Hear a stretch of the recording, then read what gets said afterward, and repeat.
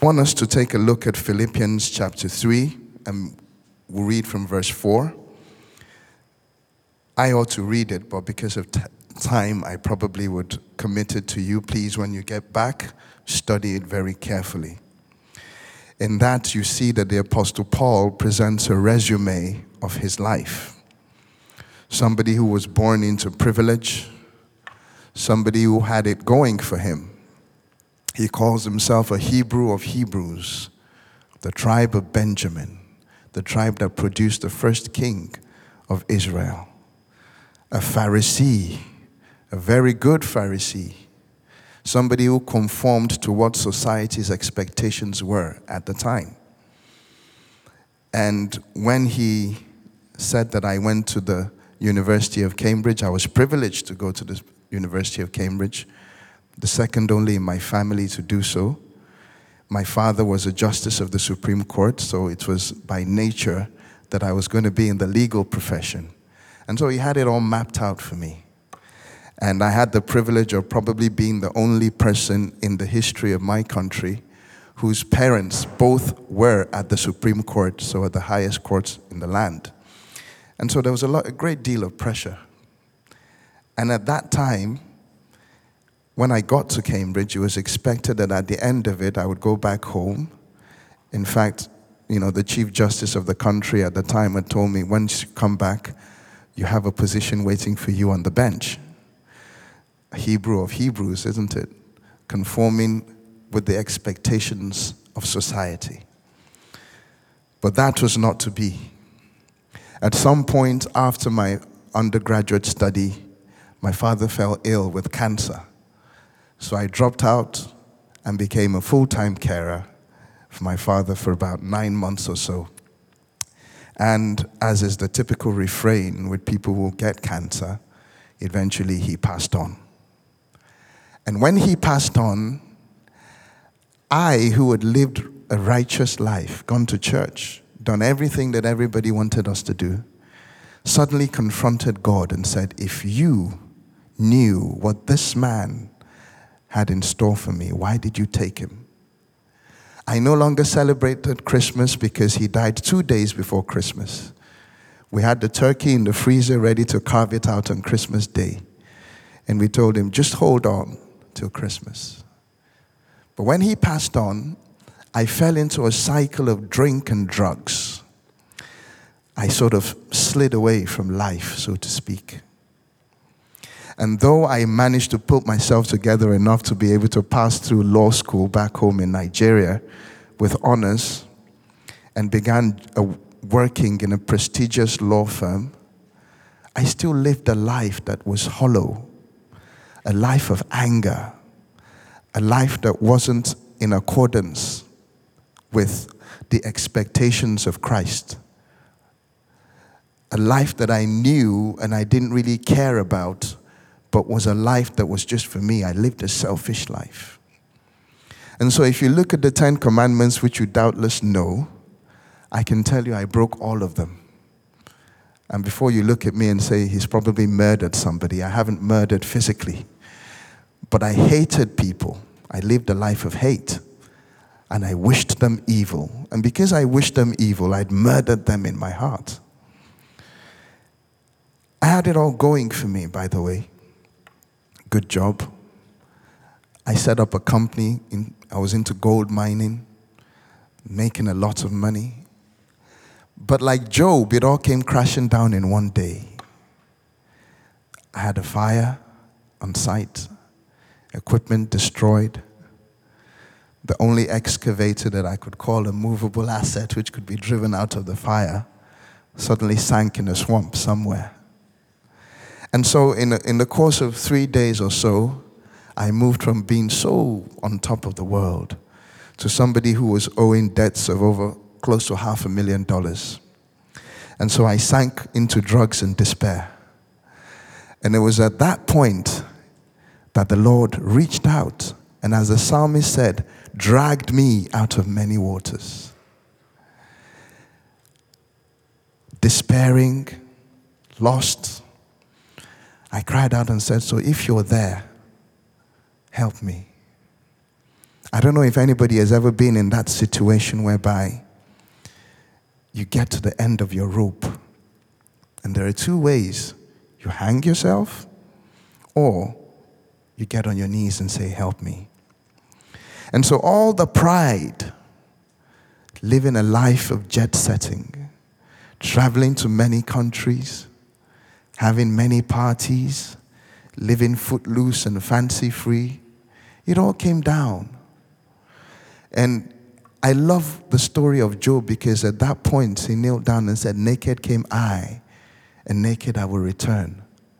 The Lord gives and the Lord takes away. Blessed be the name of the Lord. I want to speak to somebody today. If you're at the end of your rope, remember he was at the end of a cross. Go to him. He's always there for you.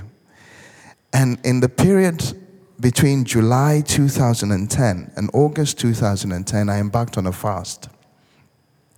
And at the end of that fast, I got a clear direction of what I wanted to do. The Lord said, leave the city you're in, leave the people you're in, go to a new city, start afresh. And then I started afresh. And I loved it because, as Philippians 3 verse 7 says, but what things were gained to me, those I counted loss for Christ. And so I began to know Christ. And on January 9th, 2012, I fell on my knees once again in prayer at a prayer meeting, and I saw angels descending.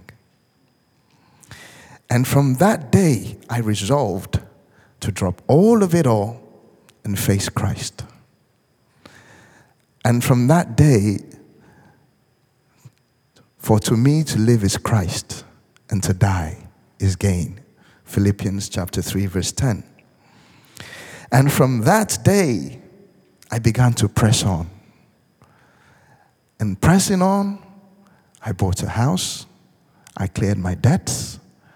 From pressing on, I was privileged to work with 2 Chief Justices of Nigeria. From pressing on, I began to draft policies that affected thousands of people. From pressing on, I began to evangelize in places where the terrorists were after our lives. From pressing on, I realized that there is a purpose to life. And if you go to Christ, Christ will come to you. Remember the prodigal son. He hadn't made it to the house when the father spotted him and ran to him and embraced him. And so I commit to you verse 12 of Philippians 3. Not as though I had already attained, either am I already perfect, but I follow after, if that I may apprehend that for which I am apprehended of Christ. That is, I keep pressing on, knowing fully well that he is pressing on towards me. He has won the crown for me.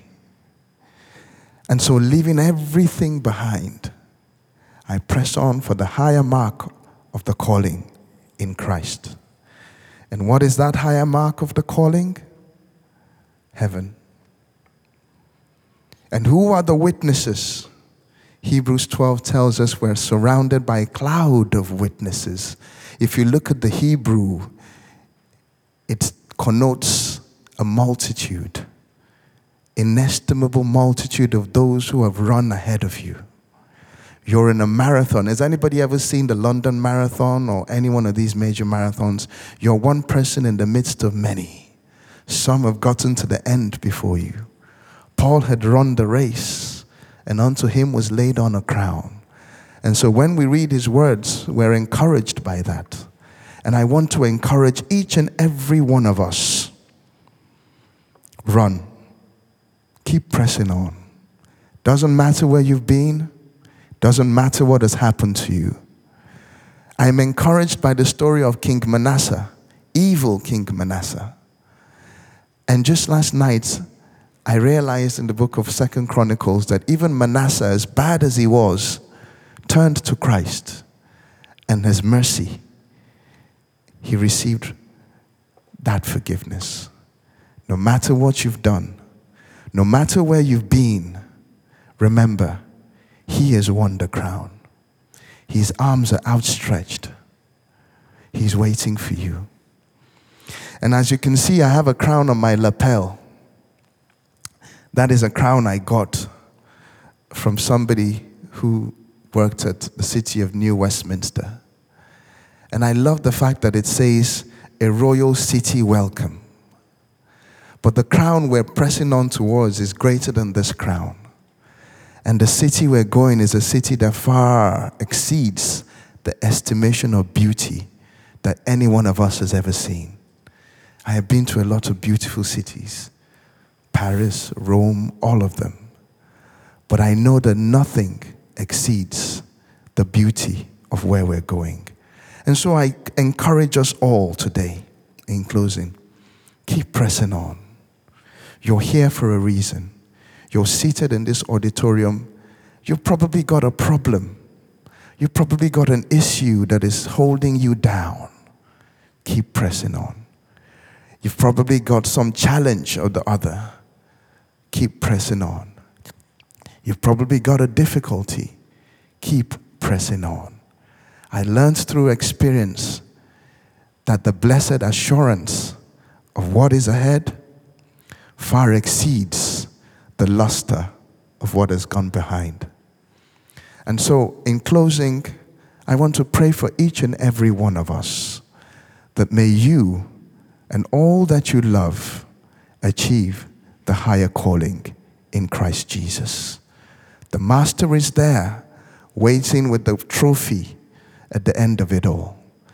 And if I am in closing, I would tell you the story for 1 minute of a famous athlete called Linford Christie, who used to run for Great Britain. Excellent athlete. And I remember there was a major competition where he was fancied to win. And halfway through the race, he had a muscle pull. He had torn his hamstring. He didn't stop. He was last, but he hobbled all the way to the end. If you have to hobble, hobble to the end. But keep pressing on. And may the Lord be with you in the mighty name of Jesus. Let us pray. Heavenly Father, I thank you for your daughters and your sons, those who are called by your name, for whom you have given a purpose under heaven, a purpose that they may be working out each and every day. You are the potter and we are the clay. I pray, O Lord, that you will keep on molding us, reminding us, encouraging us to keep on pressing on. There is only one race that is worth running, and that is the race to you. Father, help us not to deviate. Help us not to be caught up in this world. Help us to remember always that the joys of this world are but a pale shadow of the joys to come, and that in pressing on, we will get a reward. I ask this through your mighty and matchless name. Amen. Amen and amen. Thank you all very much. God bless you.